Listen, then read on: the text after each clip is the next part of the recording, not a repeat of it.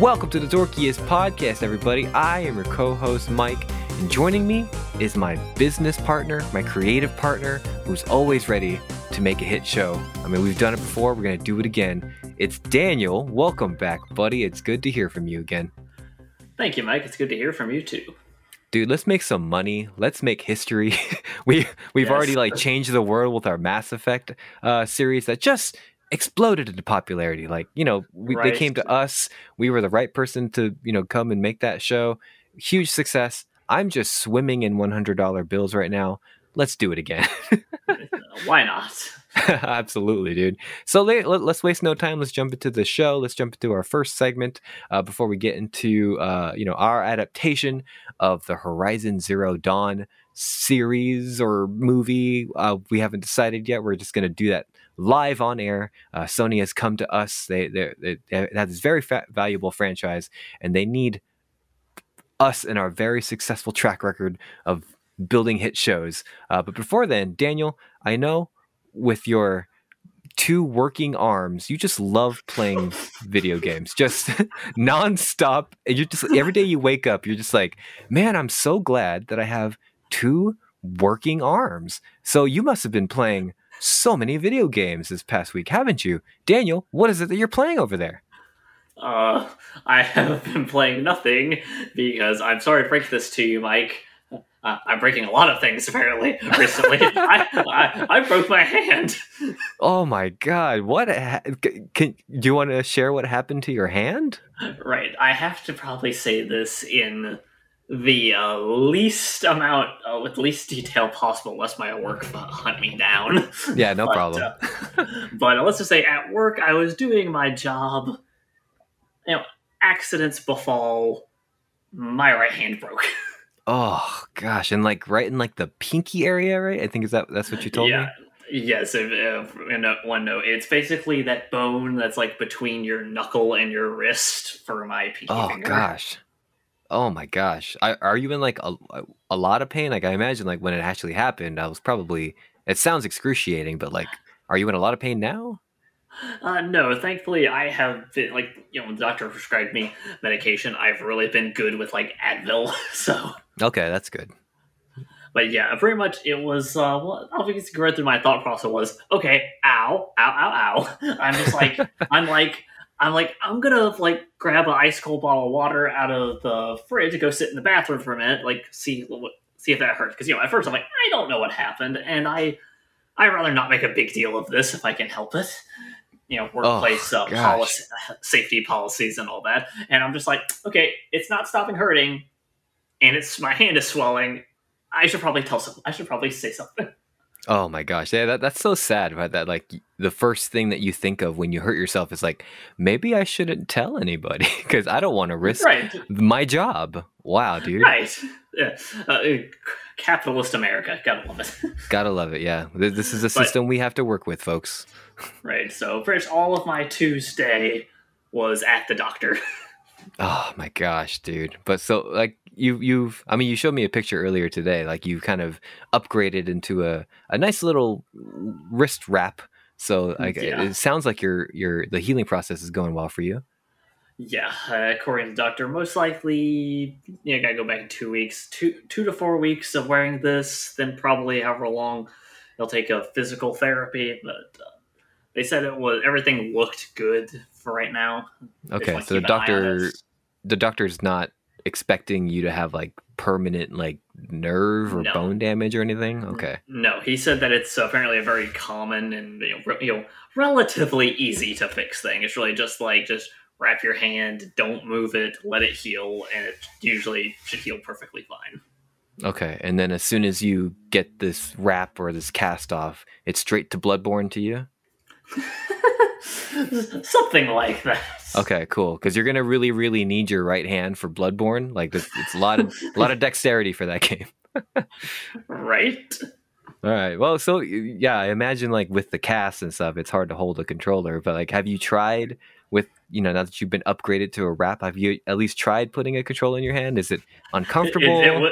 It was literally the first thing I did when I got home. Hang on, I have a free thumb and 2 fingers. Let me see.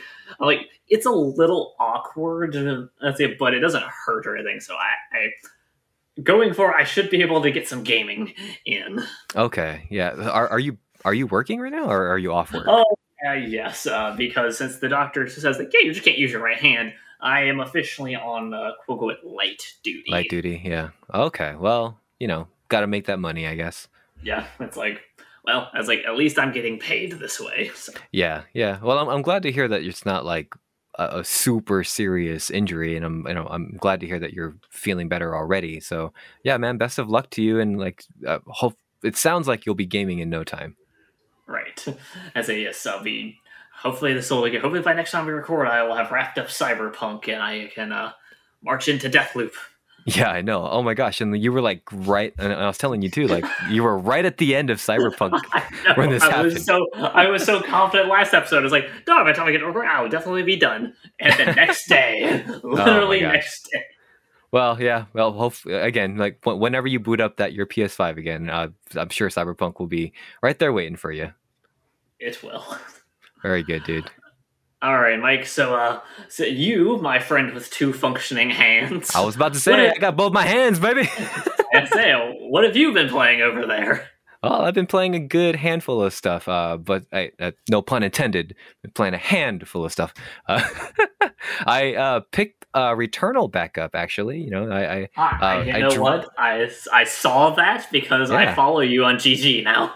Oh, there we go. Hell yeah. Yeah, there you go. Yeah, GG app, ggapp.io on your web browser, or there's a GG app on your local phone store. So check that out. That's a great way to manage your backlog. But yes, I've been picking back up Returnal after kind of dropping Cuphead, and I'll come back to that maybe later in the year, but we'll see. I definitely wasn't really having a good time with that, but I decided to jump back into Returnal because I've been a lot less stressed out at my new job. Not that my new job is stressful. It's just like I'm in the learning process of my new job. So I just like my entire like focus has been on that. I haven't really been able to focus on like games that require a lot of dexterity or a whole thought process. So now that I picked up on Returnal, I've actually made a little bit of progress. I actually passed that boss that was giving me a really hard time, and I made it to the next area. And I won't say too much, but because I feel like for the story, the mystery at least, which is I think part of this game's main appeal, I've made significant progress with discovering what's going on in this world. So it is like a time loop type of game. Every time you die, you go back to the ship, you start the loop over again, and you try to unravel the mystery of why you're here, why you can't leave, where this signal is coming from that kind of drew you here in the first place. So huge twist. That's probably a spoiler saying that already, but like, it really threw me off. It's like, oh wow, I'm done with the game, or oh no, okay, this happened. So it was actually quite fascinating. So I'm back in on Returnal. Admittedly, I haven't picked it back up in the last couple days because somebody's been playing the PS5, and I'll get to that in a bit. But last week, as of this recording, was Valentine's Day. And a game that came out on Valentine's Day was something that me and my wife Erica were really excited to play, as we saw it at the Nintendo Indie Direct back in, I think, November or October, whenever that was. It's this cute little indie game. I believe like it was a 2-person team that built this game. And the game is called Blanc. That's the French word for white, Blanc. It is this adorable little... I would say it's a platformer game. It's like a platform adventure game. If anybody wants to look it up, again, it's Blanc, and it's out on Switch. It's out on Steam. It's out on the Epic Game Store. I don't think it's out on PlayStation or Xbox at the moment. But so the premise of this game is this 2-player game. You can play it 1 player, similar to Brothers: A Tale of Two Sons, where one side of the controller is one of the characters, the other side of the controller is the other, and you can control them in tandem. But the game was intended to be played with a partner, because the game's overall theme is about togetherness and the joy of having somebody by your side to help you and to push you along and to support you. So the premise of the game is that you can choose one of 2 characters. You're either this doe, or this little baby wolf. And the whole game, there's no dialogue, there's no text, uh, there's no like story, I guess, like kind of driving you. It's all kind of told through like visual exposition, through like environmental storytelling, things like that. And so the game starts like this is like the aftermath of this big winter storm. And the baby wolf and the doe got separated from their families, and at first they're kind of wary of each other, but they come to learn to help one another to navigate the area and help each other find their families. Because the wolf can do things that the doe can't, and the doe can do things that the wolf can't. So it really is just a game about working together and just finding your family together. And it's this perfect little game that you could finish in one night if you want to go through the whole thing. For Erica and I, it took us like 2.5 hours just straight on through. Like for Valentine's Day, like I made dinner and dessert for me and her, and then we downloaded this game. It's $15 on Switch. It's probably around that same price on PC as well. So it's this cute little game. If you like playing co-op games, Daniel, I know you and your wife, that's something that you guys enjoy doing as well. Consider picking this up. Like, look into it. Like the art style is gorgeous. Everything is hand drawn. Like, and it just looks like a living sketch pad. Because the entire game is like in black and white. Everything is pencil sketches and things like that. It's just this adorable game with great music, great atmosphere, and I think it's a good time. Definitely sounds interesting. I will look into that. Yeah, I definitely, I definitely would recommend it to everybody out there. Even if you just want to play solo, I think it's worth it just for like the art style in and of itself. So finally, the reason why I haven't been playing Returnal is because somebody, like I mentioned, has been using the PS5, and it's been a joy just kind of like watching her play, because she genuinely is having a blast with Hogwarts Legacy. So I don't know if we have to like preface this with anything, Daniel. It's definitely an exhausting topic to talk about. It is exhausting. Yeah, but I guess we could just say, I personally don't believe that you are a bigot or a transphobe for choosing to play this game. I definitely believe that like the Wizarding World franchise is so big that it's outside of the original creator's hands at this point, as evidence of this game. Like a whole team of talented developers really worked hard to make this, to like recreate this world using like the books and the movies as reference. And yeah, I mean, like the original creator is going to profit off of this, but the goodwill of this franchise and the fan base and the people who have really like sought out like a found family because of this franchise is well worth the price of admission, outside of the negative stuff that the owner, that the creator is putting out there in the world. So I mean, did you want to add anything to that, Daniel? No, yeah, you pretty much just said it. It's just like I think, like I said, it's just the very like bubble and echo chamber mentality. Is like, because I if you base off, I guess the circles I follow on Twitter, if I would have just based it off them, I thought there was like this massive boycott for this game that no one was going to play it, and I'm looking at like, no, it sold well. It's selling really well. It's last time I checked, it was outpacing Elden Ring, which was like the number 2 or 3 best-selling game of 2022. Right, and so like, and the point where one of the YouTubers I follow that does like, which I go to learn a lot of stuff about RPGs, did a whole video basically saying that the Hogwarts, as he boycott was fake, because he's like, it's just a few thousand people on Twitter. I'm like, yeah, that's how it really comes across. And I think it was from his video. It said it really well. He's like, the irony of a bunch of people using their iPhone, text, tweeting about how bad you are for getting this game money while you're on your iPhones that were made in a sweatshop somewhere in Indonesia. It's like, you kind of get it, right? It's like, we start breaking this down. Everything you buy in a capitalist society is gotten unethically. Like, yeah, I mean, that kind of like, that kind of like says the whole thing right there. Like, right, there's no ethical consumption under capitalism. So, right. like, should I stop playing Nintendo games because 7% of the shares of Nintendo are owned by like a Saudi Arabian like family who that is known to do like horrific things in Saudi Arabia.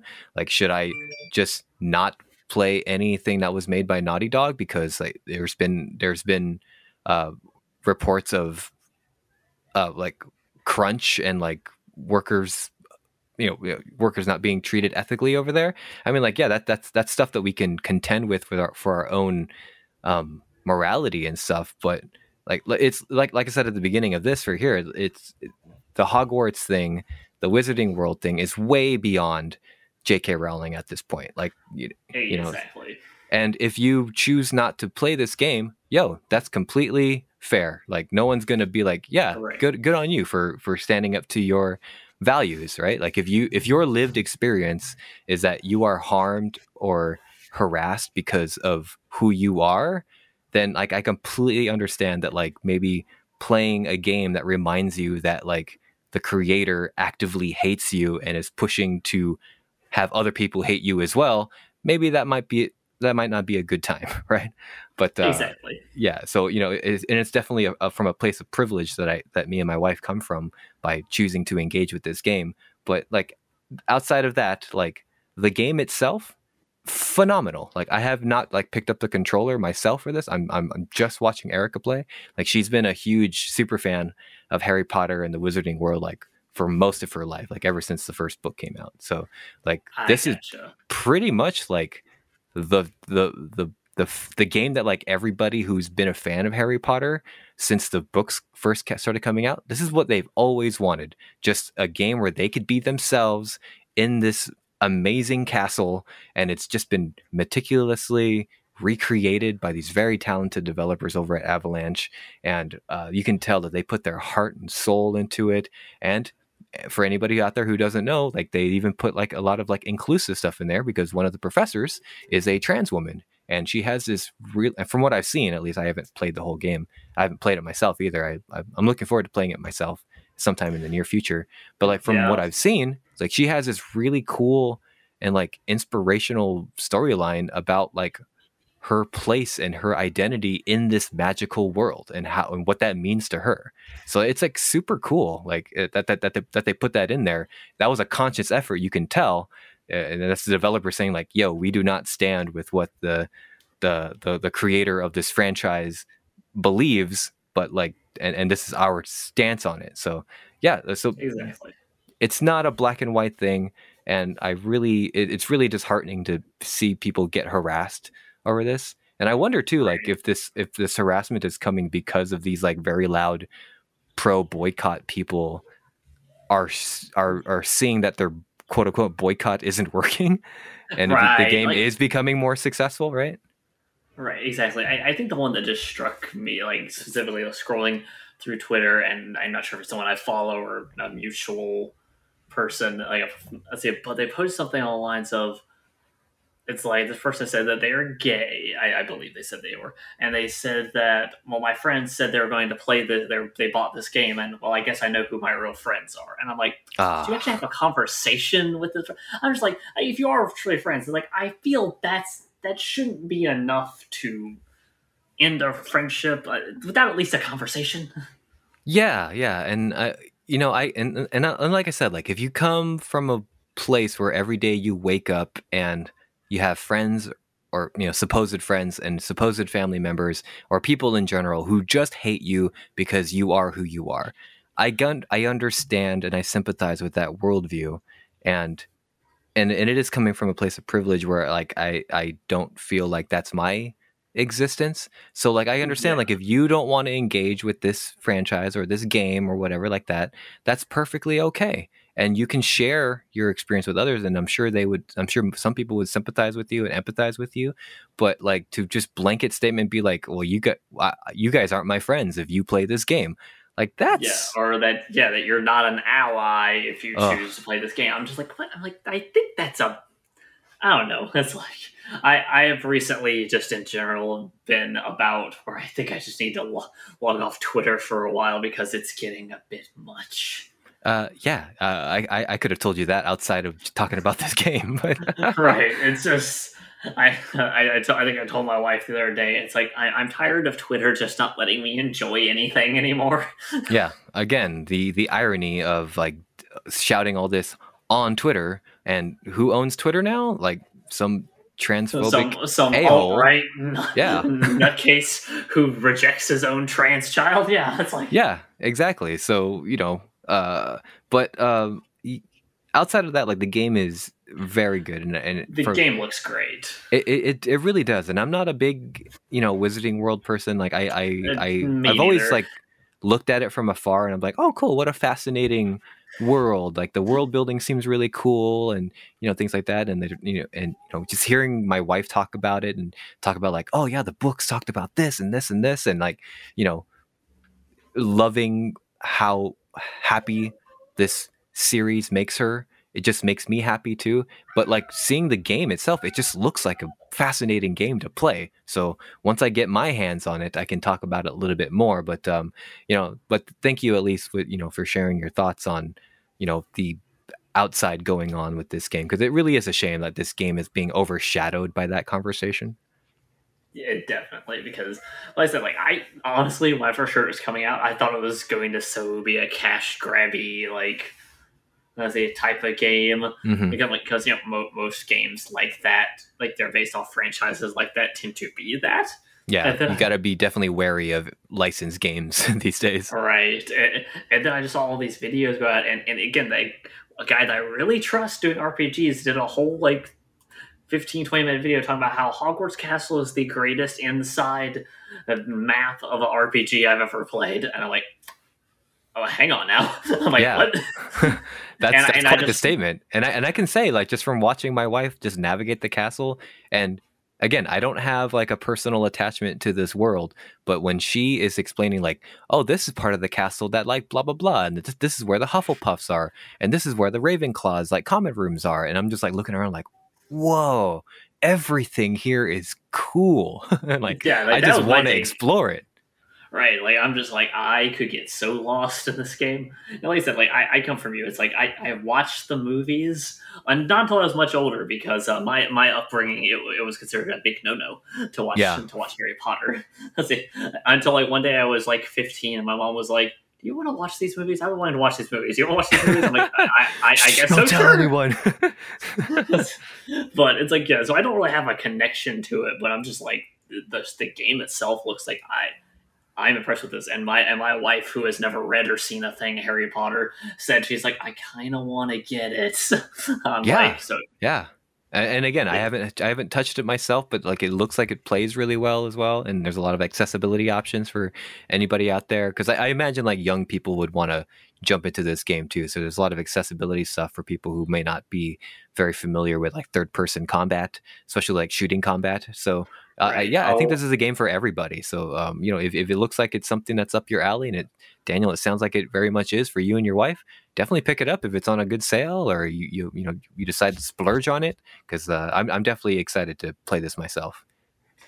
Nice. All right, man. So I think that's it for now. But you had another subsection before we jump into our adaptation for the day. I did. It is the return of what I at least assume is a fan favorite segment. It's definitely a favorite of mine. It is a return of the Taylor tirade. Taylor's tirading all over the place. Bet somebody stop her. Yes, and so to this episode, I'm going to talk about the movie that has made her the angriest I think I've ever seen her at a film. Oh no, what is it? We watched Gone Girl this past weekend. The angriest? Just like, I have never seen her rant or be like, all right, pause now, hang on now, I have something to say. Like, Mike, it's probably not what you think. She claims, "Oh, it's a good movie." Oh, it just made me angry. Oh, okay, yeah, because you and I, Daniel, we have a mutual friend over on Discord who had like. So I imagine like Taylor's takes on it is probably similar to his, where he's just like, "This is like the movie that gets me like the angriest in my entire life." I'm like, why, dude? Like, it's a great movie. I'm like, oh no, the movie's great. I just hate the characters. I'm like, oh, okay. Yeah, and it's not even necessarily the characters. It is particularly the message and the themes that like drove my wife up the wall, because she said she was watching it and she was like, I couldn't figure out. Like, we're halfway through the movie and she's like, now pause. She goes, I know why this movie makes me so angry, because she just said the first half of the movie was just her sitting there angry and not sure why. And she said because I believe Amy is the woman, correct? Correct. Yes. The name right.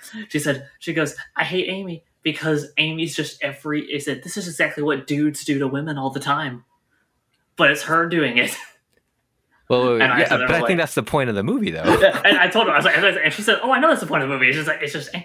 And I told her, it's like, well, a lot of people think of Amy as a femme fatale character, like a feminist icon, and she's like, how? She's a misogynistic man. Oh my god, I never thought about it that way. Because she said this is exactly what men do. They lie and gaslight. Oh yeah, and get away with it, and like manipulate the story to where like they're the hero. Right. And she said, and she goes, and the only reason it's notable here is because it's a woman. I think that's the commentary that the author's trying to go for. Yeah, though. I think we're all three in agreement. She's just like, she said, the character of Amy made her just uncontrollably angry. But I thought that, again, I'm not a woman. I don't have the lived experience of a woman. But so when I saw the film, I thought, maybe empowering is not the right word. I felt like it was a eye-opening experience, coming from for women, I think, right? Because like women, are constantly gaslit and manipulated by men, like #men are trash. So a movie like this where like she is the one in complete control, like, yeah, she's the villain, she's a murderer and stuff like that, but like where she's in full control, she's manipulating the media, she's manipulating her ex-husband, she's manipulating the people around her, and she's getting exactly what she wants because like she's just taking everything that patriarchal society tells men that they can do and things that men do, and she's just using it to her own advantage. So I thought that was like a pretty empowering character. I wouldn't go as so far to say like she's a feminist icon, but I just thought it was a fascinating like character study. Right. I think she's mostly great. I told her, I was like, what, you don't find this empowering as a woman? She goes, no, because it's still messed up. she's like, she's not wrong. Yeah. So, but yes, that was just fascinating. And as soon as I talked to her after we done the movie, I'm like, hey, I got to bring this up as a Taylor tirade, right? Because it's been a while since I've seen this wound up about a film. Well, that's awesome, man. I'm glad it evoked that kind of emotion in her, though. So that must mean the movie itself really spoke to her in a way, whether or not those were negative or positive feelings. It at least erupted something into her. Exactly. So like, I was like, at least at least got a reaction out of you. So that's got to mean something. Yeah. It's not nothing. It's funny that you guys brought that movie up, because I'm actually the next book I'm reading is another one from Gillian Flynn. It's kind of like a lesser known one. From what I understand, like it was adapted into a TV show, and Amy Adams starred in it. It's called Sharp Objects. So I think I've heard of that one. Oh, okay, yeah, because I'm a big fan of the book and the movie too. But that was just something that was in my backlog, and I finally picked up a used copy of it. So. Yeah, I was going to use it for like a future What You Got There, so stay tuned, I guess. I'm going to be reading that in the coming weeks. So yeah, it's really funny that you brought that up. It's like sitting on my shelf like right now. There you go. Well, thank you, Taylor, for that tirade. Please tirade as much as you want, because we're just going to talk about it and probably laugh about it too on the show, because it's quite hilarious. Keep it up. Yes. All right, but you know what's not hilarious, Daniel? It's making money, dude. Like we are, I don't know if fans people listening to this knows about us. You might have missed that episode. Go check out the Dorky Devs episode of Mass Effect. But dude, you and I, super famous movie producers and or showrunners, I don't know, whatever whatever we are. I don't really know the title. I just make the money, baby. But Exactly. I just come up with ideas and then hang out on my yacht all day. exactly, dude. Like it was good seeing you on the ocean on the ocean depths this past week, dude. Like your new yacht that you got, dude. Good color. I love it. Solid gold, not tacky at all. You and I definitely not overcompensating for anything. Definitely not. But Sony, off the back of our really popular Mass Effect TV show, we got a chance to do something else. You want to tell listeners about that? a little bit. Yes, Sony has contacted us, bro, and they they were like, you know what, Last of Us making gangbusters. It's like one of the highest rated, like most viewed shows in HBO history. They're like, hey, Mike and Daniel, we need you to take one of our most revered franchises on the PlayStation 4 and PlayStation 5, Horizon Zero Dawn, baby. I know we gave it to Netflix, but you know what? If they, you know what they told me in the email? They're like, P.S. If you guys can do a better job, we're gonna rip it from their grasp and we're gonna give it to you. So Daniel, it's up to you and me to save the Horizon franchise. Save it from the evil clutches of Netflix. From the grasp of Netflix. Are you up to the task, my friend? I think I am. Let's do it. Daniel, it's no secret about your, I say disdain is a good word for all things Netflix. For Netflix, it's on the bingo card. It's on the bingo card, exactly. Final Fantasy VII. What else? We got it. Anyway, Daniel, before we get into our version of Horizon Zero Dawn, it kind of made big news here that Sony's been shopping around some of their bigger franchises, and Horizon Zero Dawn was one of them. And there is a Netflix show coming soon. We haven't really heard much since that initial announcement, but what were your general thoughts and expectations going into that? Again, knowing that like we don't really know anything. I think there's a showrunner. Oh yeah, I did the research. So the showrunner for this Netflix adaptation is Steve Blackman, who was the showrunner for the Umbrella Academy. Again, Okay. very successful show. Right. And that is on Netflix, right? Yes, that's a Netflix show. Yeah. So I've seen season 1. I haven't seen season 2 yet, but like I've seen season 2. I haven't watched the newest season. that's so weird. Why are you jumping in? Oh wait, yeah, that's right. Sorry. There's like 3 seasons now? Yeah, there's 3 seasons. I watched season 1 and 2, not season 3. Oh, okay. I thought I watched season 2. I'm like, what? And I'll go back and watch season 1 later. Okay, yeah. So I haven't seen season 2 and 3. I'm sorry, I forgot that there was a season 3. But like, what are your thoughts on that show? Like, Netflix isn't inherently like a bad place. Like for every for every like Stranger Things, for every Wednesday, for every Umbrella Academy, like they have like 20 or so bad movies or shows, but like they can put out gems. So what are your expectations going into Horizon Zero Dawn? Well, knowing that the showrunner for Umbrella Academy, which is one of the better Netflix shows, that gives me a little bit of confidence. Like I said, I'm wary of all things Netflix still. Mm-hmm. Yeah. I mean, that being said, like Netflix adaptations aren't like really great. Like, lest we forget, Netflix did a live action American whitewashed version of the very famous anime Death Note. They also did, and that went, oh well.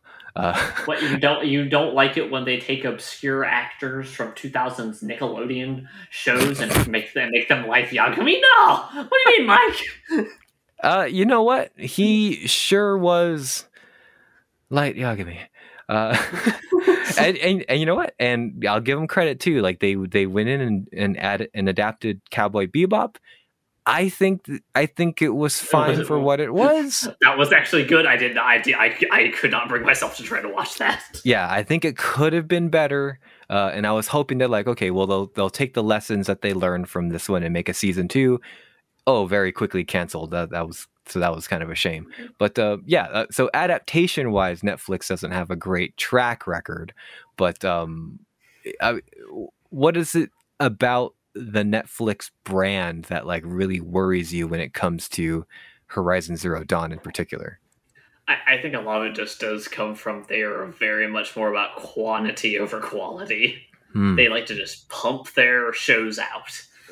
You think they get lucky more than anything? I think a lot of it is, and just for me, just plainly, I think Amazon and HBO have proved that the weekly format is just better for TV shows. Like I say, the dumping the whole season at once. I just don't think it's just not a good model because it doesn't generate hype. It's I bad think it for was marketing. I think it was a novelty when like they first started doing that, like when they first started getting original programming on Netflix, and like it was kind of cool that like, oh, if you wanted to watch it all in a weekend, you could, or if you wanted to pace it out because of your own personal schedule, yeah, you could do that too.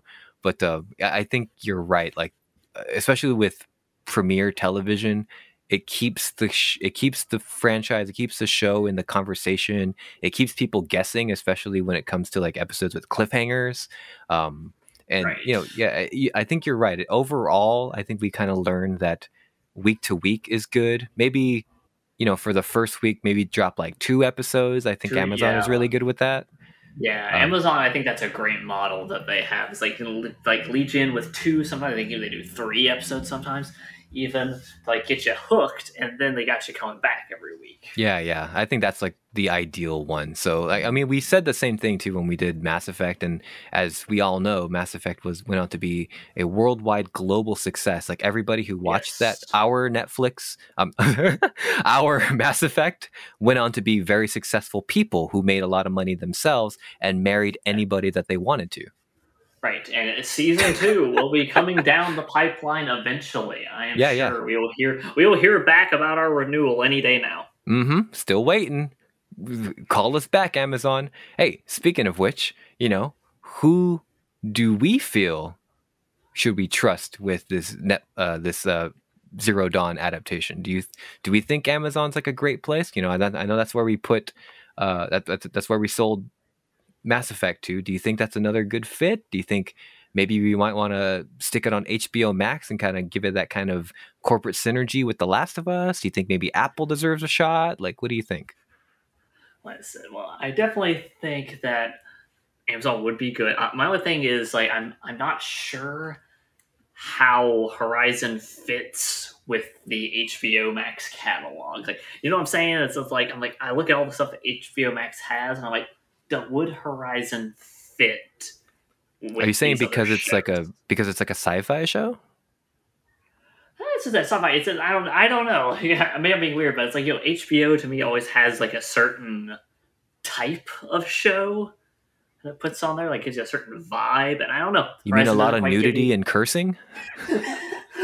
That's maybe that. Hey, Last of Us doesn't have that much nudity. I don't know if it's No, that any. yeah. I mean, we're No, I only think 6 episodes in at this point, so give it time. I'm sure. I'm sure, but yeah, I thinking I'm leaning. Let's see, because Apple TV is kind of more niche. I'm like, do we want to? I mean, I know they had. Yeah, they don't do like high concept stuff on I think the Apple, as only far thing as they did know. right. The only thing I saw was they've done. Forgive me, they did an adaptation of that classic sci-fi book. I'm blanking on it right now. The Expanse? No, that was on Amazon. Oh, okay. I have the book on my shelf. What is it? I don't. I'll think of it later. Okay. Yeah. You're right. Every time I see something on Apple Plus, it's always like some political drama, some romantic drama, some serial killer stuff. It's stuff that doesn't cost a lot of money to make. And I Right. imagine, with how high concept Horizon Zero Dawn is, we're gonna have to spend some money on this. Right.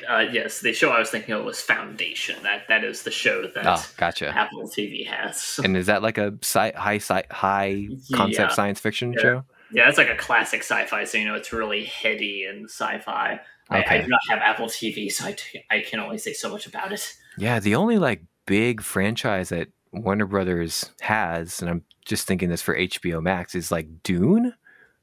But like, Right, that's a high concept like movie, and they don't really right, have that as far as shows go. Like, so they probably don't, that probably wouldn't slot in really well. You know, Right, Amazon 'cause has the Rings of Power, they have and I guess Wheel of Wheel Time. of Time. Yeah, They just ended The Expanse, so there's now a hole for a sci-fi show in there.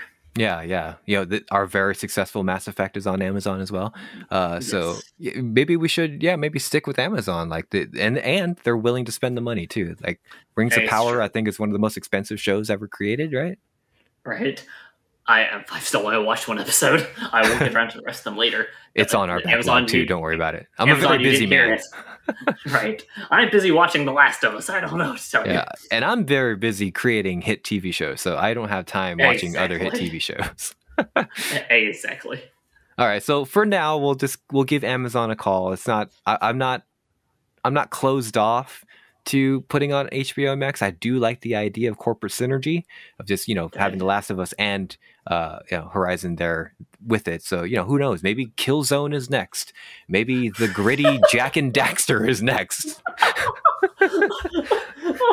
Oh, no. Did I break you with Killzone? That was just such a pull. I was trying to think of like some lame PlayStation franchise. Oh, you awoke in my brain. I have like Killzone and Killzone 2. Yeah, and then for the kiddos, we'll put on on HBO Max, of course, we'll put on the Parappa the Rappa animated series, where he just teaches kids how to chop onions and learn to drive and how to make ice cream. I don't know what Parappa the Rappa does, but I have no idea. Bring it back, everybody. Bring it back. All right. So, like I mentioned, Steve Blackman was attached to the Netflix version. We're gonna put this dude out of his misery, man. Like, he doesn't need to do this for Netflix. He doesn't need to sully his reputation by attaching his name to this not potentially, this guaranteed failure of a show if Netflix has their way with it. So you know what, Daniel? Do you have a showrunner in mind? But who do you think would be like the best to, carry this show for us? Because I'm not going to do it. I'm an ideas man. I'm not. Right, I'm not the we one are who's the producers. Yeah. We're the ones throwing money at a project. I'm sitting on my couch right now. I'm just looking through the cracks of my couch cushions. Oh, look, it's another $300 million I have to spend on another new show. To stay subscribed to Dorky's podcast, see what we burn this money on. Right. Definitely not social problems to help fix the world. No, forget that. I'm making the Parappa the Rappa show. Yeah, exactly. Yeah, I'm not really sure. I had an idea, but I don't know. Do you think Horizon Zero Dawn is it too straightforward and normal for Jonathan Nolan? Is it to showrun? Well, I mean, John Nolan loves high concept stuff, right? Like, He does. I'm saying is this show too normal for him? I think that's I think that's what the brilliant thing about the Horizon franchise is that like it starts off pretty like, oh, okay, it's just hunter-gatherer people with high tech, like, and Right. then you realize like what the background story is, right? Right. So yeah. So I guess if we're doing it with a simple premise and a bigger reveal, that might actually be up Nolan and Joy's right up their alley. Yeah, John Nolan. That's not a name that came through my mind when I was thinking of showrunners. I was actually thinking of Damon Lindelof, and he's been attached. Oh, did you? Oh, you like that pick, huh? Yeah, I like me some David Lindelof. Yeah. So for those of you who don't know, he's been attached to other such projects like HBO's Watchmen from 2019. Oh, utterly fantastic show! Like, right, or what I know him best for, I say Lost. That was his Lost, big breakthrough. Yeah. He also did Prometheus, I believe, right? Did he do? I can't remember if he did Prometheus or not. He also did The Leftovers, which I have not watched myself, but I hear nothing but good things about. Yeah, very successful showrunner. He handles high concept really well, and he's also a writer. Like, he wrote a lot of the episodes of the HBO Watchmen too. I do like that John Nolan pick as well. So, this is I think I am more sold on Damon Lindelof. I didn't think of him, but now you mention it.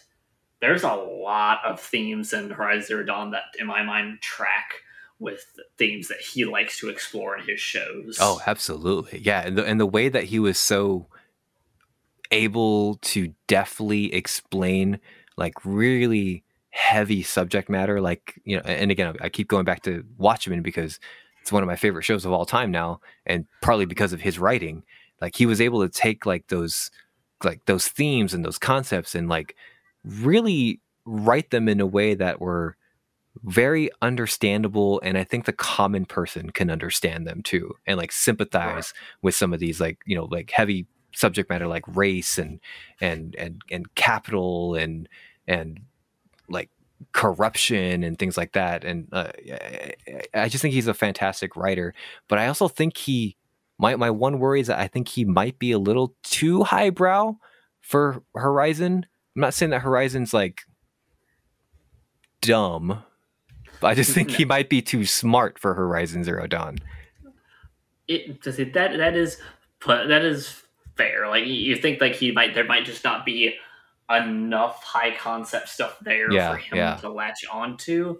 Right, I can see that. And if I'm going to, well, I guess I'll argue since you're arguing against your pick, I'll argue against mine. My only worry about Jonathan Nolan is that he can be a bit up his own with some of his themes.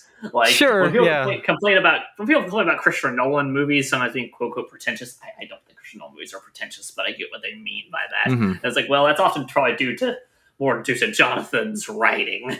Yeah, yeah. I mean, like, Christopher Nolan is more of, you know, an execution person. That's why he directs the films that he does. That's why he partners with his brother Jonathan, because Jonathan is the writer. But Right. yeah, I get what you're saying. Like, from what I've seen of things on, like, you know, people talking about like some things on Westworld that like really rub them the wrong way, and I know he writes on that, right? Yes, yes, that was really the first big like teen TV show that I watched that he wrote. Hmm.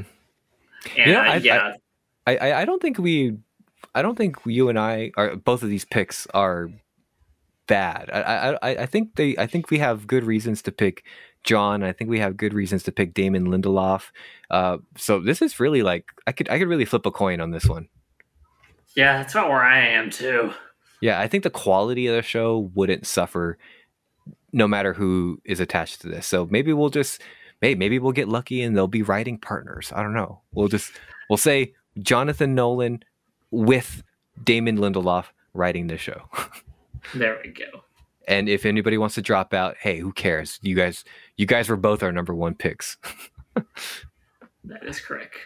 Anything behind the scenes that we want to get to before we get to what I think is like the most fun part of doing this is part of the casting. Right. Yeah, like the casting is what I have. But it's like 90% of my notes. So, Nice. I don't really think I have much behind the scenes stuff I want to get into. Did you have anything? I just wonder, like, you know, because it's a game and part of the concept of the game is that, like, you know, you're doing the exploration, you're doing combat and stuff like that. Is there anything that you would personally change one while adapting this into a TV series? Do you think it needs to be exploration heavy? Do you think it needs to be shot like on location? Can we get away with making it look like a cheap Marvel film? Which is mean to say. But I totally understand what you mean by that. Oh yeah, yeah. Where everything just look, you can tell they're in the volume where they film, you know, most of the Mandalorian. Right. Uh, yeah, I am always a bit of a sucker for shooting on location when it's possible. So that would definitely thing. It all just depends on how well you're able to implement the CGI of the machines with the environment. That's Yeah, the CGI of the machines I think would be much easier too, because, you know, I think the Transformers movies have kind of shown us that like CGI robots look a lot better, especially because, you know, a lot of them are shiny. That like yeah, they look a lot better than like CGI regular dinosaurs, or, you know, or they're or a lot less dragons noticeable, or or whatever. dragons. Yeah, exactly. Yeah, So so that's not something I'm too worried about. And I, honestly, because they're robots, I don't think the CGI is going to cost that much money. So as far as like the special effects budget goes too, so maybe we can get away with doing like some on location stuff, but because it's a TV show and we're going to be filming a lot, I don't know if like we could get away with that per se. So, there are indoor locations we could film in. We could build sets for like where the high matriarchs are, like where the proving will be, where like where the different villages will be. Those can be indoors and too, and then maybe for some outdoor stuff we can fake have our lead actress like climb up mountains. We do want our Aloy to be able to be like acrobatic, right? Yes, I would think that is important. Okay, yeah, that's definitely part of like her endearing nature and like her athleticism, and I think that's gonna really endear her to that character. Yeah, I don't think I would change too much either. Like maybe cut down on the combat. I don't know.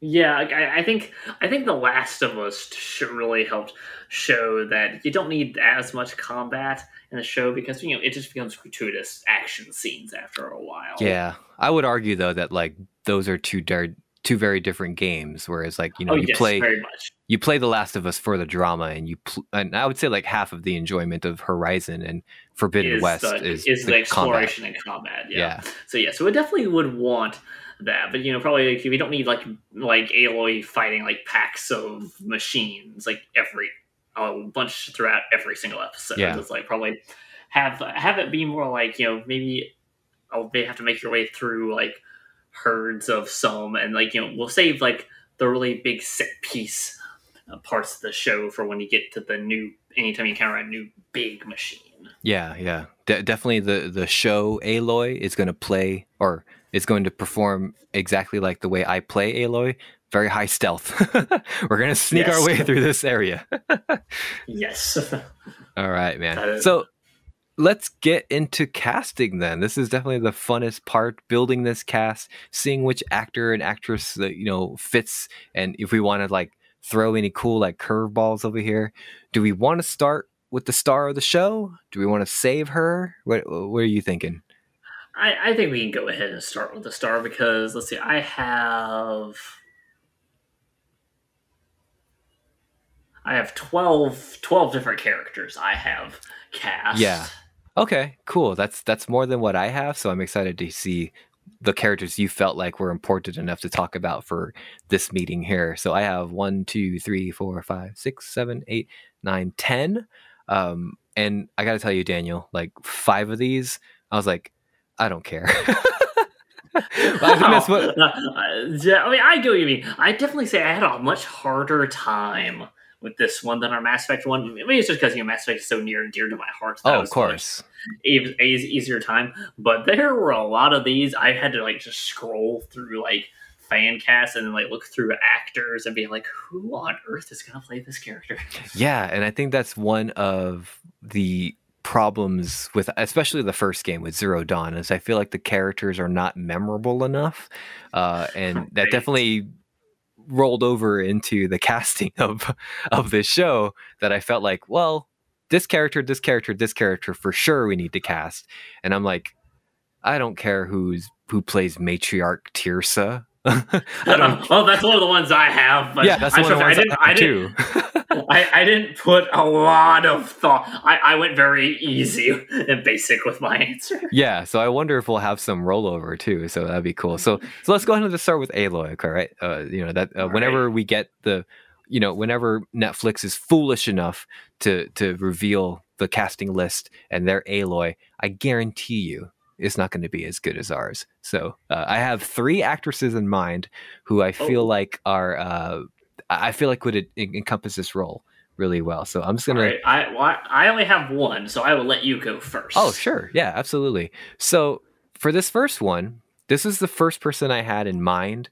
I will admit though, she is a little on the older side, depending on how faithful we want to adapt this. So canonically, and I had to look this up, by Forbidden West, Aloy is 20 years old.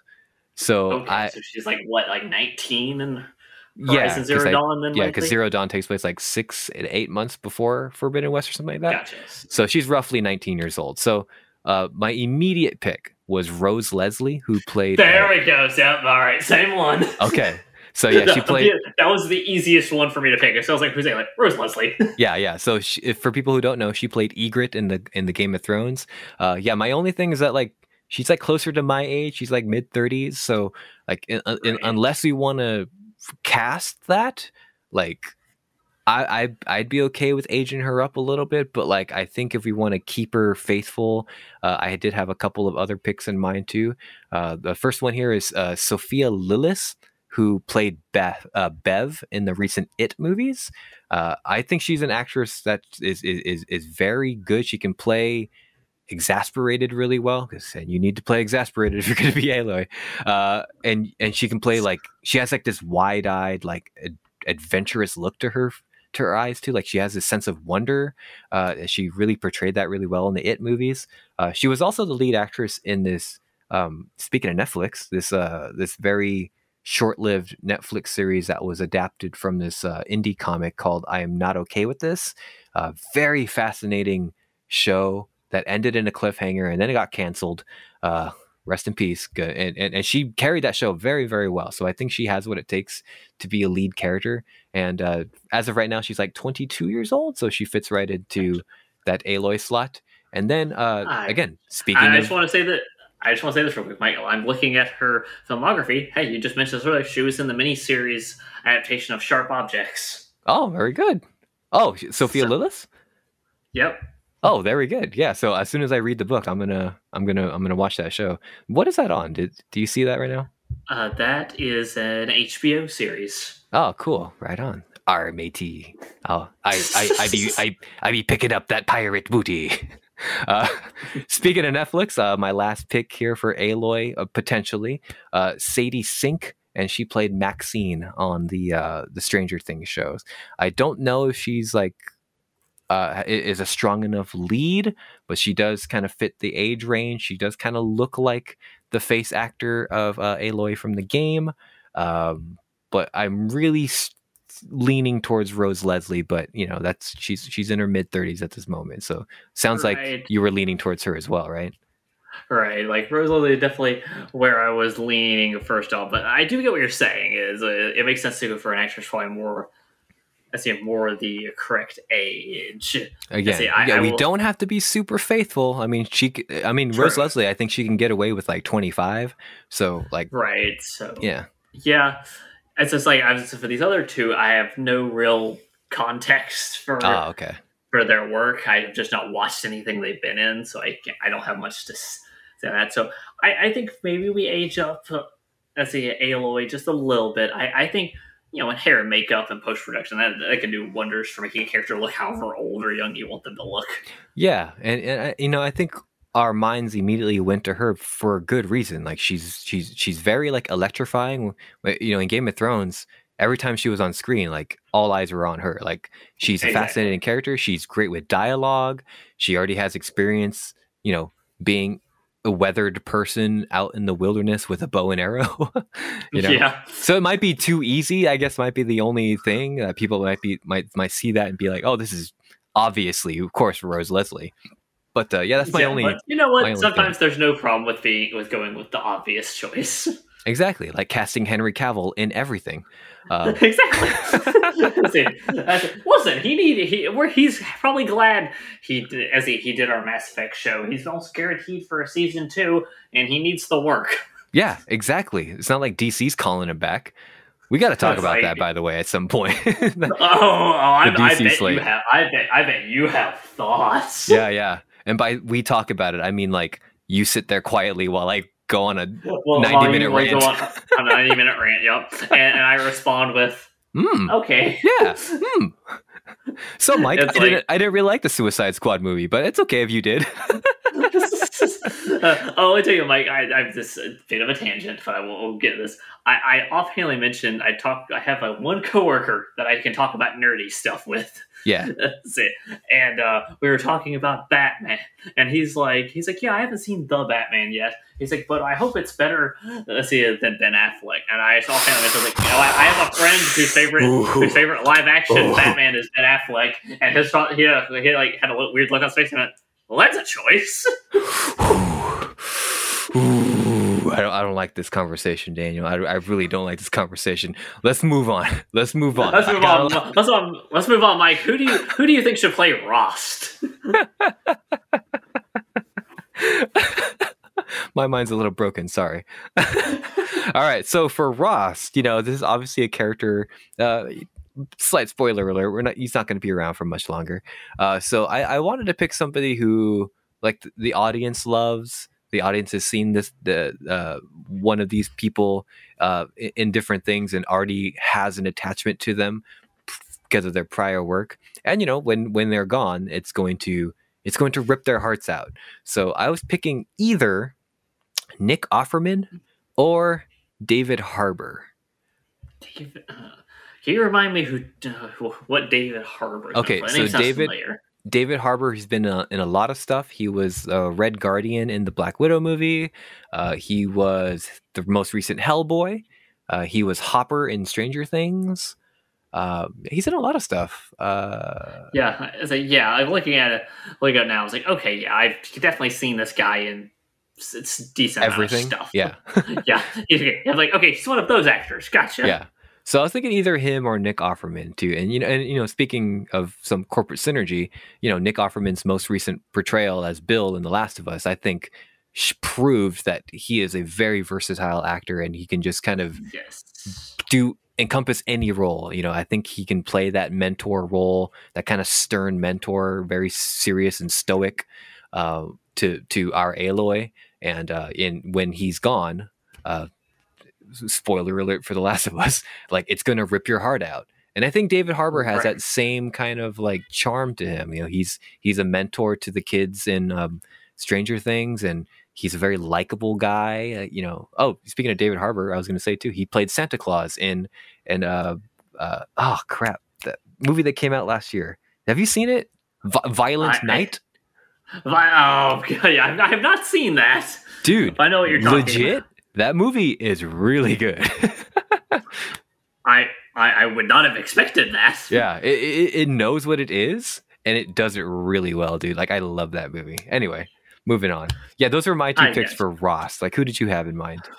Those are two very good picks. I had a couple. My first one, I was almost did as a joke, and then my wife was like, "Come on!" I almost went with like, "Well, he's a mentor that people really need to attach themselves to before he dies." So I immediately thought we went to Sean Bean.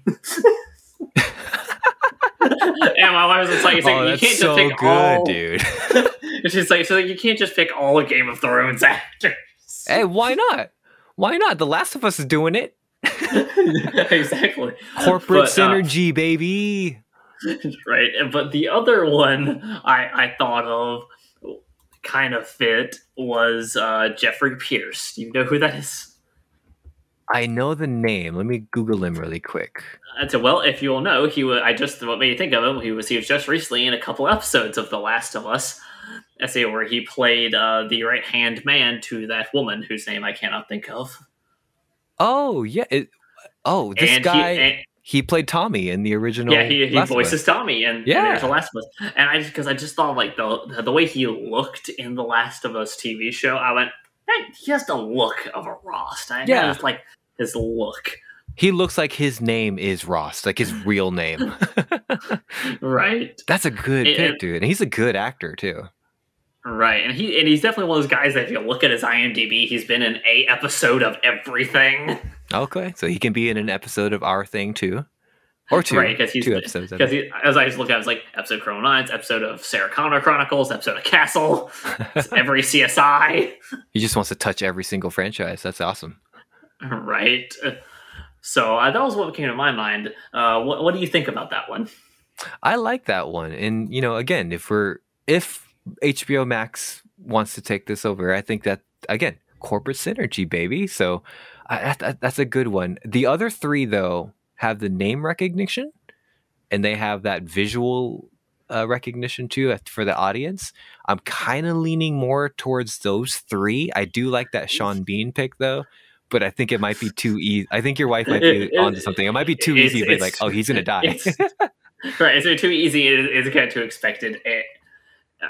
Really, of those three, the Nick Offerman one really speaks to me. Like, when you mentioned that, I'm like, ooh, that's a really good pick. Yeah, again, this is coming off of his stint on The Last of Us, and I think, like, his name is like high on people's minds right now, and I think people will just look at that guy and be like, "Hey, that's the guy I know from that thing that I love." Because everything that he's in, he's great at. Whether it's a comedy or a drama or whatever the case may be. And I think losing him is going to really resonate with some people and like really make us hate whoever the villain is. Do I remember? I don't know. It was those guys with they had the thing on their head. Yeah, exactly, Mike. Yeah. But yeah, so I think I'm going with Nick Offerman, because I think you sold me on that one. That's a really good pick. I'm looking at Jeffrey Pierce again. I'm just kind of scrolling his IMDb like you're doing. Like, oh my god, this guy's good. He's been in so much stuff. Right. Yeah, look, he's been in a bunch of Call of Duty games as well. Medal of Honor. Oh, interesting. Yeah, I think he does. Like, he's like, I think it was like mocap, like face mocap for one of the characters, along with face, along with the voice of one of the main characters in that Medal of Honor remake. Yeah. Oh, that's right. Yeah. The Medal of Honor. Oh yeah, it was just called Medal of Honor. It was just Medal of Honor. I think he may have voiced the guy that like does like talks in between all the missions or whatever. Oh right. I think he plays like Mother. I think is what they call. Oh right on. Yeah, that's awesome. Good for him, man. All right, cool. So we got a bunch of like side characters, very important characters. I'm giving it a hard time because it's been a little while since I played Zero Dawn. Here's an interesting pick, Elizabeth Sobek. What do we want to do with her? Do we want to just age up Rose Leslie, or do we want to actually cast an actress? I kind of was. I didn't have that one listed. I just figured we would just do like CGI or over makeup. Okay. That's what I was thinking. I didn't think it really warranted an entire another casting. Okay. Yeah. So because at least in the game, everything that we see of Elizabeth Sobek is in like hologram. So even if we were just to age up Rose Leslie, it would just be like, it'd be easy. Like it wouldn't like look too awkward, give her a new wig and give her some, past/future clothes and boom, we'd be done with it.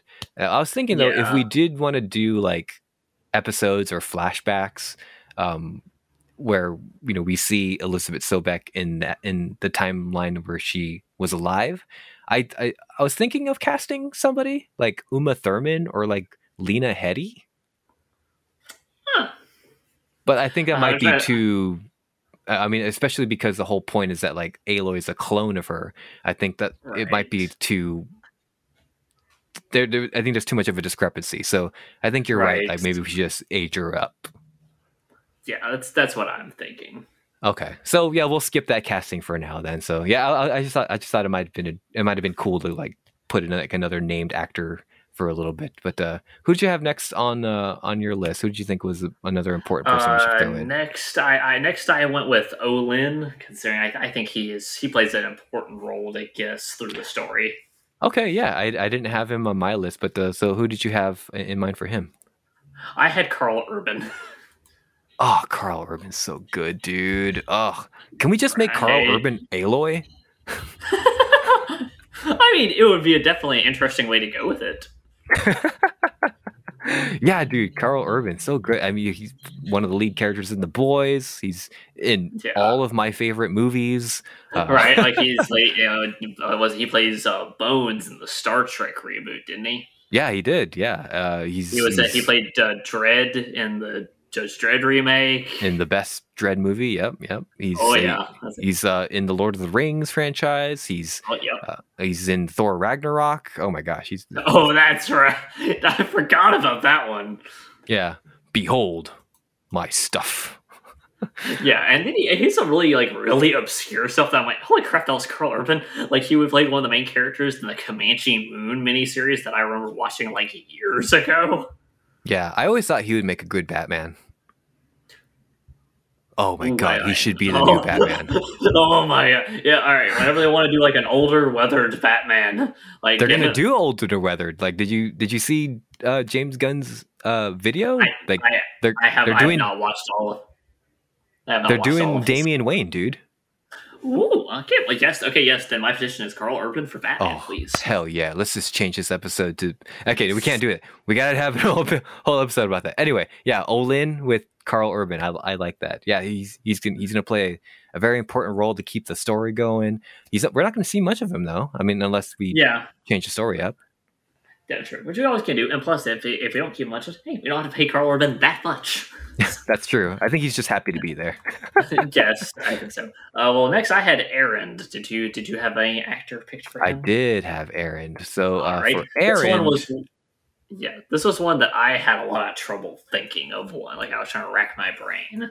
yeah, So, for him I had trouble too, but I ended up with two. And again, I keep bringing up The Last of Us because it's a great show, but I was thinking either Pedro Pascal, who played the Mandalorian and also Joel in The Last of Us, or John Bernthal, who played Shane from The Walking Dead and The Punisher. interesting.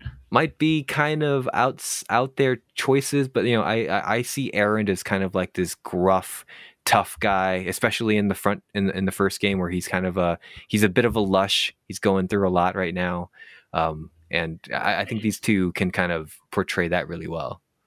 That is good. I went to probably it looks like I went probably a bit younger with my casting. I went with my main thought was like Aaron is kind of like a tough guy, but he also to me has his character has to have good you have to have good comedic timing with him. Very true. Yes. So I was trying to think of I'll tell you my first one that ran through my head, and I told my wife, I was like, this makes no sense. Why is my brain only wanting to think of Aaron Paul? Oh, that's really good. Yeah.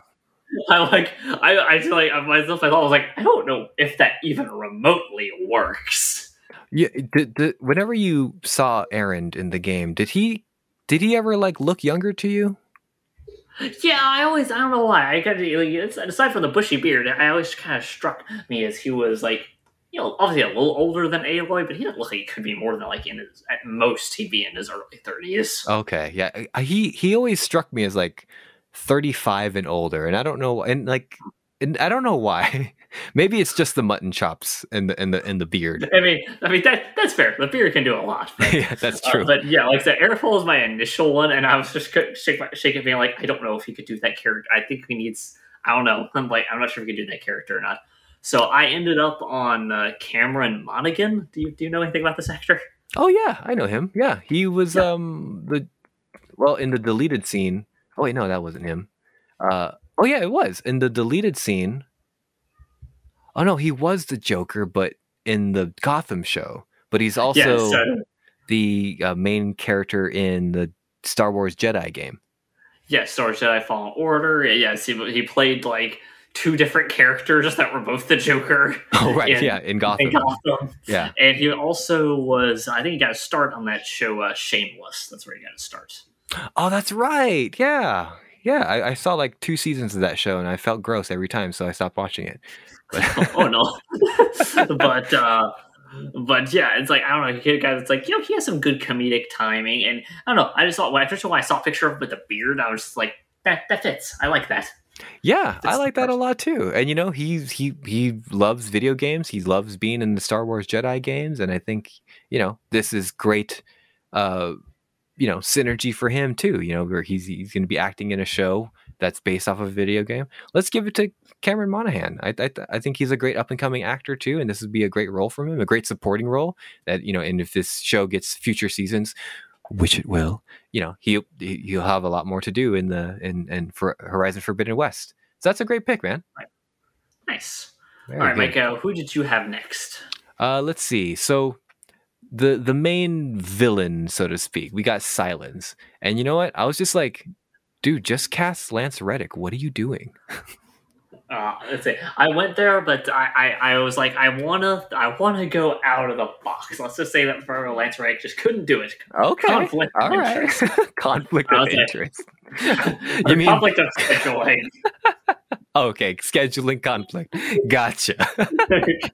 All right, well, because he was literally my only pick. I was like, just do Lance Reddick. What are you doing?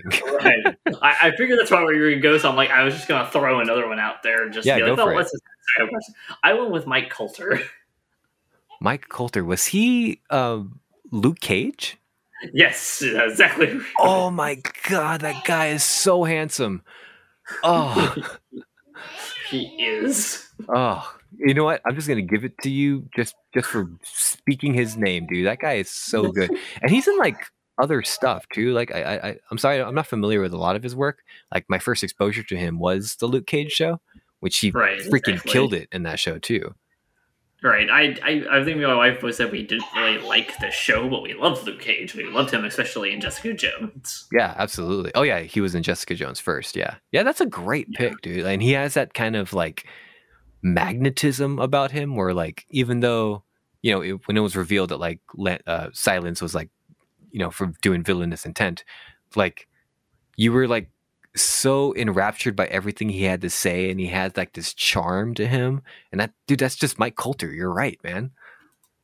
Right. It's just like he's such a he just grabs you with his intensity. It's just like he was the first one I went to. I was like, if I said my main thing being, if we're going to say that Lance Reddick isn't available.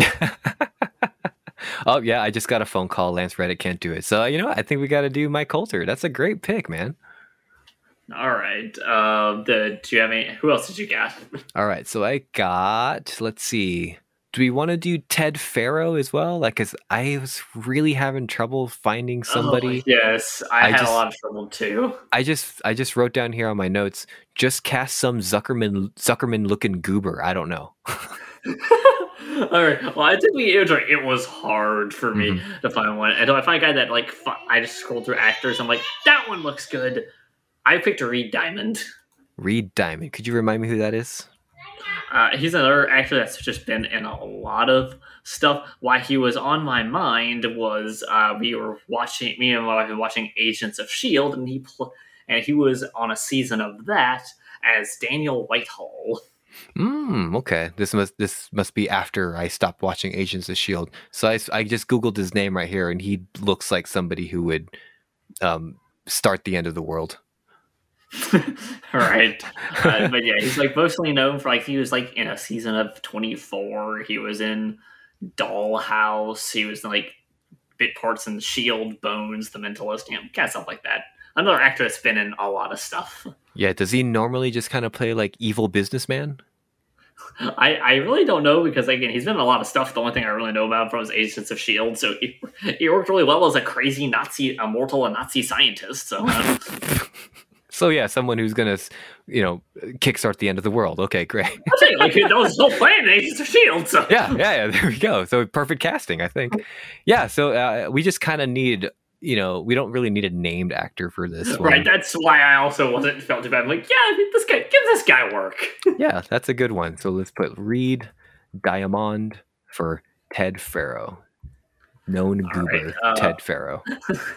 Let's see. All right. Well, based on this, I have a feeling I don't even know if you've even cast this one, but I had Helis. Did you have anyone for Helis? Oh, that's a good person to cast, but I did not put him in there. Who did you have for Helis? I had so because I looked at like pictures of Helis. The only thing that came to mind was he has crazy eyes. He does have crazy eyes. What actor has creepy eyes? Like, Rami Malek. Yeah, there we go. I think he might be too like highbrow for this though. He might. I said my only basis of this casting was he has crazy eyes. Hey, I mean, maybe if Rami Malek like hears that, he might be like, you know what? I do have crazy eyes. You're right. Rami Malek. Yeah, we'll put him as a potential. Did you have any other names? Let's see. The only ones I had, I think let's go with this one. You said you had Matriarch Tirsa on yours. Oh yeah, Matriarch Tirsa, and even in the game when she first showed up, like I didn't want to do like all the matriarchs because like there's too many of them. And I don't even remember the names of the other ones. Yeah, but like I think Tirsa is like the most important one there, and I just did a little bit of stunt casting for this one, but Dame Judi Dench. Yeah, that makes sense. I went with the other one. That one came to mind too. The other one I went with was Maggie Smith. Oh, Maggie Smith, that'd be great too. Hold on, is she still alive? So, I think so. Oh, okay. I didn't want to be disrespectful. I actually didn't know. Maggie Smith is a good one. Yeah. I like that. I do think that I was like, yeah, let's go with Judy Dench. I don't know. I like that one's just it's good. I Yeah, like she that has one. that kind of like very stern, no nonsense look to her all the time. I think most people would know her as M from the James Bond movies. So she just has like this authoritarian, stoic face to her that I think matriarch Tirsa uh, is known for. So yeah, Judy Dench I think is a good one. But I do like that Maggie Smith because everybody knows her from the Harry Potter movies, and I think she's a great authority figure as well. But I think she has like this kindness to her. Maybe if you want to make that a part of her new character for the show, I think Maggie Smith might be a good pick. But if you want to go kind of authentic, then maybe Judy Dench might be better. Yeah, I think ultimately Judy Dench is the best choice. Yeah, right on. I got three more here. Two of them All I right. think are kind of important to at least some side stories, but I think they're going to be memorable characters. I was looking at the casting for Varl and War Chief Sona. Okay, I did not have these two. Okay, cool. So hear me out for Varl. I wanted to reach out to some actors who I thought were really, really good and had like have a lot of talent under their belt, but they haven't been really given a lot of chances. Both of these, I think, for different reasons. So I was thinking either John Boyega, who played Finn in the Star Wars sequels, or Ray Fisher, who played Cyborg in Zack Snyder's Justice League. Now, John Boyega has kind of been blacklisted from acting because he's been very vocal during the Black Lives Matter movement. And he even said to himself, like, this might cost me my career, but I don't care. This is more important. And Ray Fisher has been blacklisted as well because he's been speaking out against Warner Brothers and Walter Hamada and Jeff Johns, and he's choosing not to, be a part of the Hollywood system unless Zack Snyder's involved. So also we might have to get Zack Snyder to sign on to an episode or two if we want to get Farrell. Anyway, All what do right. you think I'm of like, those?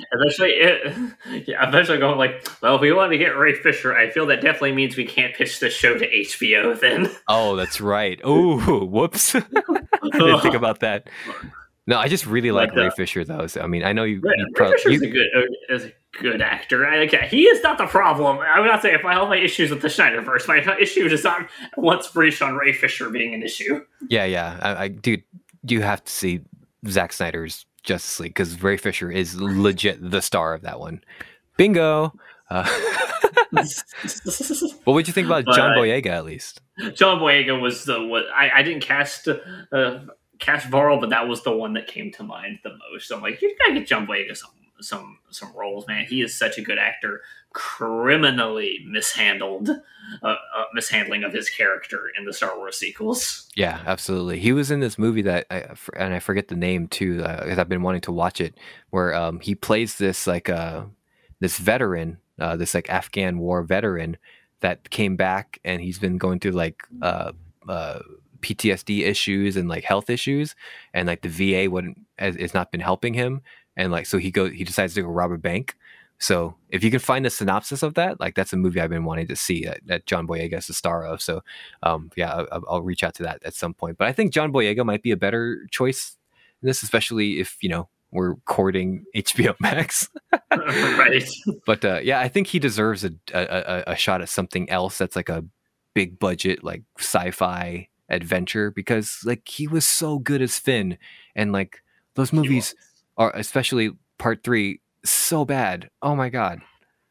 I'll put I love Star Wars. Star Wars is like probably my first love of a franchise. I still haven't seen Rise of Skywalker, and I just have no desire to. Dude, if you want to see people legit shouting for 90 minutes for no reason, watch Rise of Skywalker, bro. Oh, well, Yeah. I'm sold. Rise of Skywalker is legit one of the worst movies I've ever seen. It's one of the worst, like, well-made movies I've ever seen. So, John Boyega, hey, let's give him another chat, man. Yes. War Chief Sona. I only had one choice for this, and you might not recognize the name, but I think you'll recognize a character she's played. This is Florence Kasumba, who played Ayo from the Dora Milaje of like the Black Panther films. Yeah. Gotcha. Okay. Yeah, as soon as you like Google her name, you'll recognize her face immediately. She's like, boom, that is War Chief Sona, my queen, dude. You're right. You're right. To me, there's like no other choice. Like maybe do the woman who played she's also in the Dora Milaje, but she was also Michonne in The Walking Dead. Like maybe Yeah, her. gotcha. But I like your first choice though. That's a really good one. Yeah. She's lesser known, but I think she's recognizable enough. But I only had one other casting for this one here, and I chose the Sun King Avad. Yes, I do have that one as well. Okay, cool. Who do you have in mind for that? That was another one I struggled with a little bit. I wasn't sure this one totally fit, but I went Oscar Isaac. I was leaning towards Oscar Isaac as well, but I think if we're gonna choose a young Aloy, which it doesn't sound like we're going too young, because there is a bit of a romantic spark between those two, right? There is a bit. It is touched on at least. Yeah, so I didn't want it to get weird if it was Oscar Isaac. So I don't know. But we might if we do hire Oscar Isaac, we're gonna have to drop that storyline because let's not do that. Right. Well, I said I'm not totally sold on it. So you tell me who are you thinking? Okay, so I went purely on looks, but this is a very good actor altogether. So you might not know who this is. I don't know if you've seen the movie Hereditary. I have not. It is on my list of movies to watch. Legit, dude, one of my top 5 favorite movies of all time. Like, please watch it as soon as possible. But Alexander Wolff, so you might have to look him up. Alexander Wolff. He's one of the actors in there. He plays like the son of the main character, and oh my gosh, amazing actor. And I think he like is like inch for inch like a perfect like face match for the Sun King Avad in the game.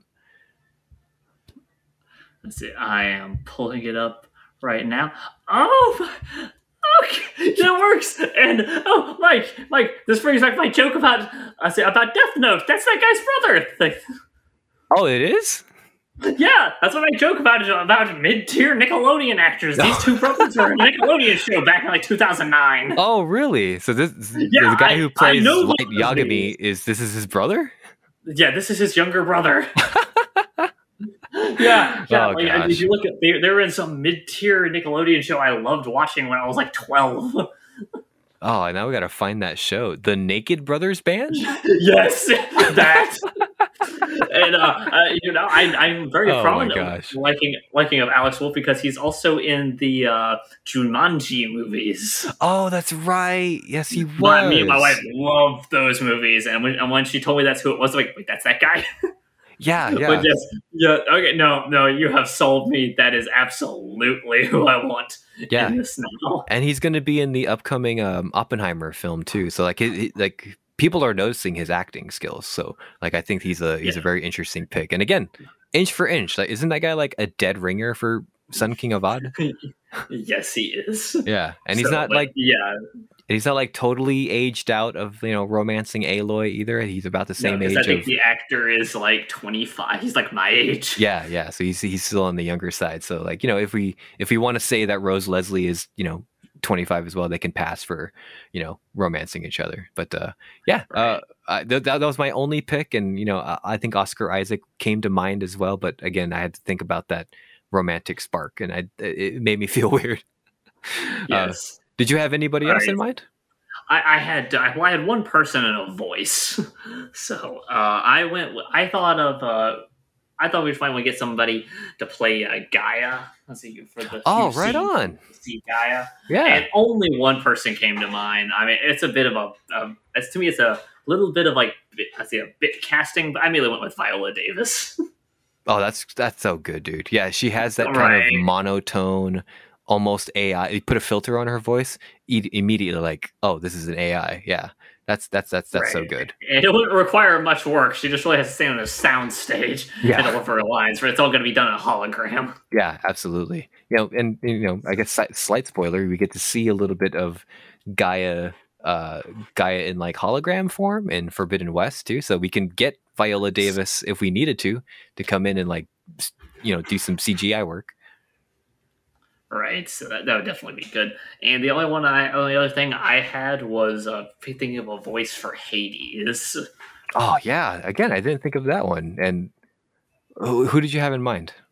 I went with Matt Mercer because I'm just like that man can do that work. Yeah, I'm glad that you picked like a known or somebody who's prominent in the voice acting realm too. You know, because Right. a lot of times I get really frustrated with like stunt casting, especially like for family films, or the Mario movie comes to mind. Like, I get that you wanted to sell this to people who know who Chris Pratt is or know But who. does Chris Pratt really need to voice Mario? I mean, like it's arguable, right? Like especially hearing him now in these trailers, like this could have been anybody. But like Yeah, it's like let's hire like known talented voice actors who have a right. long range of work ahead of them. But yeah, Right, and that's a Matt great pick. Mercer. Yeah, Matt Mercer also came to mind because I just started watching the Vox Machina show on Prime Video. Oh, how is that? That I just watched the first 2 episodes. I love it. Yeah, that's awesome, man. Yeah, that's something that's been on my Hey, potential watch list. right, going into it, hey, we have Ashley Johnson is in that. Oh, she is? Yeah, so you don't Good know for that. her. And I'm drawing a blank, but the voice actress that plays Abby in Last of Us 2 also in that show. Oh, Also Laura Bailey? Laura Bailey. Yep. Look at that. It's just a Last of Us reunion. Right. I love it because I did listen to a bit of Critical Role back in the day, and it's just all the show is just these famous voice actors playing D&D together. And That's so cool. Yeah, so this is just like a D&D style type of animated show? Yeah, they really just adapted their campaigns into like a narrative like show, and it's all the voice actors that hung out together. They're all just playing their characters. So oh, that's fantastic. Yeah, I've heard nothing but good things about this. And is it a lot of episodes? I think it's I'm for sure it's like short. It has been renewed. I think there is a season 2 out, and I'm pretty sure it's been renewed for a season 3. Oh, okay. So there's probably like 20 episodes of it total out. Okay, so there's a bit of catching up then. Just a little bit. Okay, cool. But yeah, I watching the first two, like basically the 2-part first episode. Basically, I very much enjoy this. This is definitely going to be a show. Like if I just want to watch something like entertaining, kind of turn my brain off. Yeah, there's too much content out there, and we're definitely not helping by creating the show here. Creating more. Yes, but yeah. So Matt Mercer, I've always loved the guy. The guy is like a prolific voice actor. Yeah, and he's got that booming voice. Like we're definitely have to filter it for sure, but like yeah, like give it a little more. Give him like a mechanical filter on it, make it a little more robotic sounding. But yeah, great pick, dude. Like I think these are all like fantastic picks. That's why the big studios come to you and me, because we know characters. Exactly.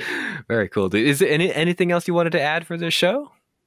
I think that is it. Yeah. I definitely want to do like some practical like parkour work too, as far as like mocapping, because we're not gonna have Rose Leslie actually out there like spelunking on rocks, right? So we're gonna have to like somehow special effects that, maybe on like an angled stage and get some professional parkour people to come and like do the mocap for that. But I mean that was like my only other note for that. Like robots, that's an easy CGI job. Like I could probably do that in my sleep, but I'm not going to do it because I'm a busy guy. I'm too busy making hit shows. So we'll leave that to the professionals. Most definitely. So I mean, the last thing I really want to say here is that like, you and I, we really love the Horizon franchise or the Horizon series. I don't know what to think about like this Netflix stuff. I'm definitely more worried about it than I am excited. Netflix doesn't have like the best reputation, and they're known for canceling stuff that isn't, that doesn't make Stranger Things money. So I don't know, man. They've reached any show that doesn't make Stranger Things or Wednesday type money. Exactly. They want to cancel. Yeah. Which I'm like, I guess we want to say how HBO is so much better. I'm like, well, I don't know. HBO did cancel literally every animated series they had to make 2 seasons of Velma. So. Oh, you don't like Velma? That show's so good. No, and one person on Twitter said exactly right when it said it got announced, but for a season 2, I was like, I hate every single one of you idiots that hate watch this show. You're the problem. Yeah, do you think HBO cares that you're hate watching something? They just care that you're watching it. You're watching it. I was like, that's why I just watch YouTube videos that show me the stupidest moments of it, so I can know what it is without actually giving HBO money. Yeah, when you explained that show to me and explained like why it wasn't doing so well, I had to like look into it. Oh man, everybody was right. The writing is just so contrived and awful. Oh. Let's see. I spit nothing but truth, Mike, just like every comedian before #MeToo. That broke me. When I heard that come out of Noah's mouth, I just almost my brain broke. Oh God! But they're just speaking truth. I'm not gonna try. Anyway, Daniel, get us out of this before we break each other more. What you got there? Okay, well, Mike, I have a show to talk about because just the past couple weeks. Speaking of Netflix, I hate them, but I just watched one of their shows, so Daniel, Netflix doesn't care that you hate them; they just care that you watch their shows. Exactly. Me and my wife watched the first half of You season 4. Okay, I've been, you brought up You in the past, and I had to catch myself up, just be like, oh, what's the show about? Because I, got your premise, and then I got like other people's premises, and watched some recap videos for a couple seasons, and it's definitely very fascinating. But I hear season 4 is in a bit of a rough spot. Can you confirm or deny? I would say this. It is noticeably not as good. I am still having a good time, but I told her it's really going to depend on what they do in the second half of the season, if they surprise us or not. Because I argued that a lot of the stuff happening in the season, in the first half of the season so far, it's kind of an idiot plot because the plot's only progressing because Penn Badgley's character is kind of acting like an idiot. Okay, so he's being like written in a way that he doesn't normally act. Yeah, he's not as smart this season. He's not as calculating. I was like, he's falling for things that in season 1 or 2 of his character would absolutely not have fallen for. Oh, so I can see how that might be frustrating for somebody who would have followed for this long and understands how smart and capable this character would be, and only for them to kind of act like a dum-dum. Yeah, and they are doing something different because I get it. Every season cannot be find new girl I'm obsessed with and end up killing her. I get you can't do that for every season, or it starts getting repetitive. But it's just like they just went for basically the season's just a murder mystery. Like after him, right? No, well, the idea, I think this is not spoiling because it's literally the first episode. He goes to a party, gets drunk, and he wakes up and with a dead body on his table, and someone's texting, and he cleans it up because he obviously thinks he did it while he was drunk, and then he gets a text message saying, "I was not expecting you to do that," and so there's a person on the phone like harassing him, saying like, "I know who you are, and I know what you did." And the whole season, the first half season is him trying to figure out who it is. Oh, well, at least the premise is interesting. The premise is interesting, but the very first episode, I said, it's this character. And I was right. Oh. I was kind of disappointed. I'm like, okay, well, all right then. Well, what do you think is the issue with the kind of change in the quality? Was there like a change in like the showrunner, or? I really just think it's the show has gone well past, because mind you, there's only 2 books. Oh, okay. The show's based on the first 2 seasons are only based off the books, and they actually the author wrote a third book, so they would have material to make season 3, and they have not yet written anything. I don't think they've written a 4th book. So this is probably really the first time these showrunners are having to go completely off script. That reminds me of something. Yeah, that reminds me of something too. But yeah, it's like I said, the show is still not bad. I'm still not going to say it's bad. It's just, I will be disappointed if the second half of the season doesn't do something to like break my expectations. Like I'm also like, I'm needing like a twist that makes it okay that the first twist wasn't really much of a twist. Oh, okay. So do you know like if this is if the show is like coming to like a thematic end at some point, or do we know this is going to keep on going? Okay, that might depend on how the second half of the 4th season is done, and I do think, unfortunately, it is one of those shows that's threatening to go on past its need and for the quality to suffer. Okay. Well, but you're still watching it. Yeah, I'm still watching it. Yeah. I mean, I can't. That doesn't say much about me, Mike. I made it all the way to till the 6th season of Riverdale before me and my wife finally gave that up. So I have a high tolerance for this. Hey, you gotta finish the fight, man. I mean, like once you're in for something, you gotta stick with it. Exactly. Very cool. Well, I wish you the best of luck. When is the second half of the season coming out? It comes out in March, so they're really just like a month apart. Oh, right on. Cool. Yeah, I mean, yeah, Netflix did that too with last season of Stranger Things, which I think works well. I mean, if you're gonna dump a lot of your episodes on one day, like maybe split it up, because that might be better to do. Yeah.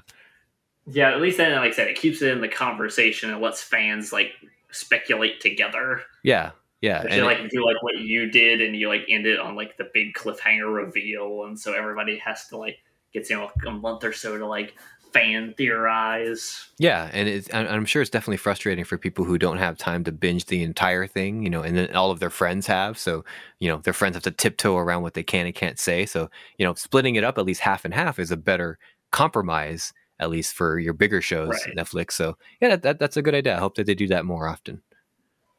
Yeah, hopefully so. Yeah. All right, Mike, what you got there?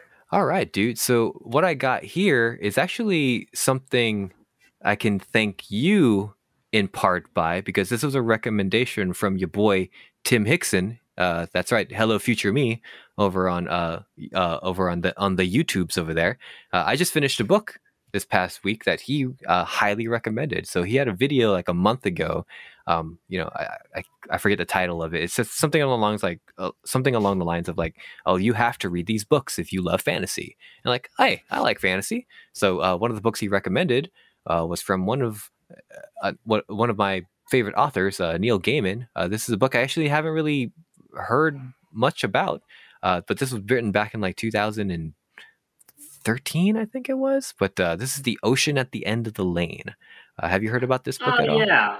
I've not read it, but I do see it in the bookstores anytime I go in and I'm looking at the Neil Gaiman stuff. I do know it is highly recommended. I just have not gotten to it myself. Oh, cool. Well, it's a very simple read. I have the hardcover version. I bought it on eBay. It's like 170 some odd pages. It's not long at all. It took me like 3 long sessions to read the whole thing, and like, yeah, this and the reason why Tim from Hello Future Me recommended it is that he said this is one of Neil Gaiman's best books.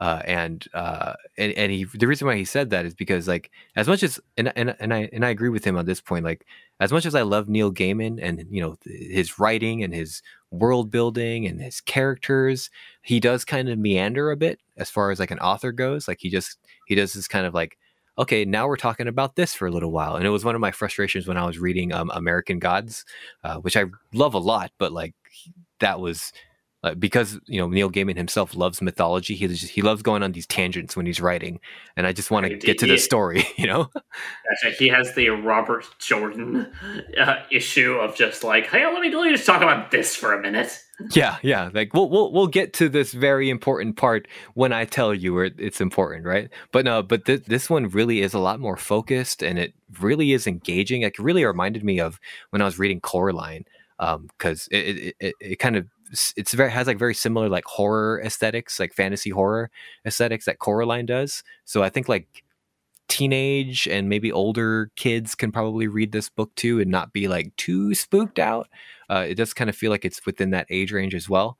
But like similar to Coraline, like I feel like this book is very focused. It's got like very interesting like high fantasy concepts with like some body horror and some surrealism, and the way that he weaves what the ocean at the end of the lane actually is, and the way that he describes it, was just very enthralling, and it had its beautiful, well told ending that just like as soon as I thematically felt like the book was starting to come to an end, like I just shotgunned it all the way to the end, and read the epilogue as well, and like I just felt this like this like sense of relief for the story and like just how well told it was.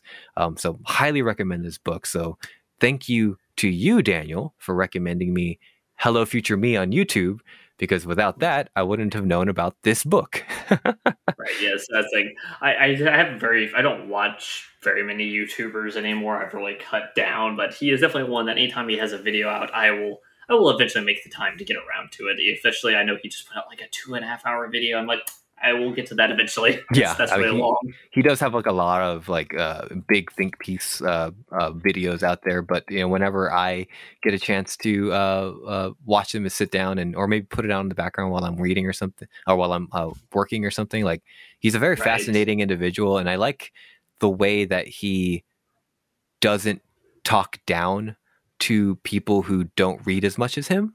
Like I feel like a lot of Right. like A lot authors of and book yeah, a lot of lovers do that. booktubers. Yeah, Yeah, they a lot of booktubers do that. Even the ones I like, I accuse of that sometimes, where it's like they kind of get a little too highbrow for their own good. Yeah, and like he's one of the only like booktube people that I've ever like. Admittedly, I don't come across a lot of them because I'm not like a big reader. I'll read like maybe 3, maybe 4 books a year. But like, Yeah, I love books. I have many. I don't read a lot of them. yeah, just my other hobbies just take up a lot of my time. But like, Right. but when Same. I do come across people who recommend books, like they have this, like you said, like kind of highbrow kind of attitude about themselves, and every book they've ever read is like the greatest book ever, and you should definitely put this on your must read list. But, like he's like one of the only ones that's like gives you like real talk, like, oh yeah, I like this book, but like it's a little slow and like some of the characters aren't well developed and stuff like that. It's like I need to hear that sometimes. I need to know that, like, because even when I go on like goodreads.com or try to read like reviews on Amazon or Barnes and Noble, everybody gives every book a 5-star, and it's not helpful. No, it's not. It's really bad. That's why I said yes. So that's why for me, it's like Hello Future Me and Daniel Green are like my two go tos for booktube Yeah, stuff because, like I said, absolutely. they're more like mellowed out. Like at least I appreciate Daniel Green. If anything, Daniel Green, you could argue for the other one is that he very rarely gives a book a perfect score. But he's kind of like, well, I read so much and I have such a high opinion of what the best stuff is. Yeah, absolutely. I'm going to be very curt and critical of stuff, which I'm like, and that's good because it helps me know, is this really worth my time? How high on my TBR should this be? Yeah, absolutely. And that's the reason why, like, when he said, like, oh, I think this is Neil Gaiman's best book, like, it really perked my mind because, like, I know how he reviews books and how he recommends it and how he understands that, like, somebody who's watching this video isn't as much of a reader or a writer like I am. So, like, I really appreciate that about him. So, thank you again for recommending his channel to me.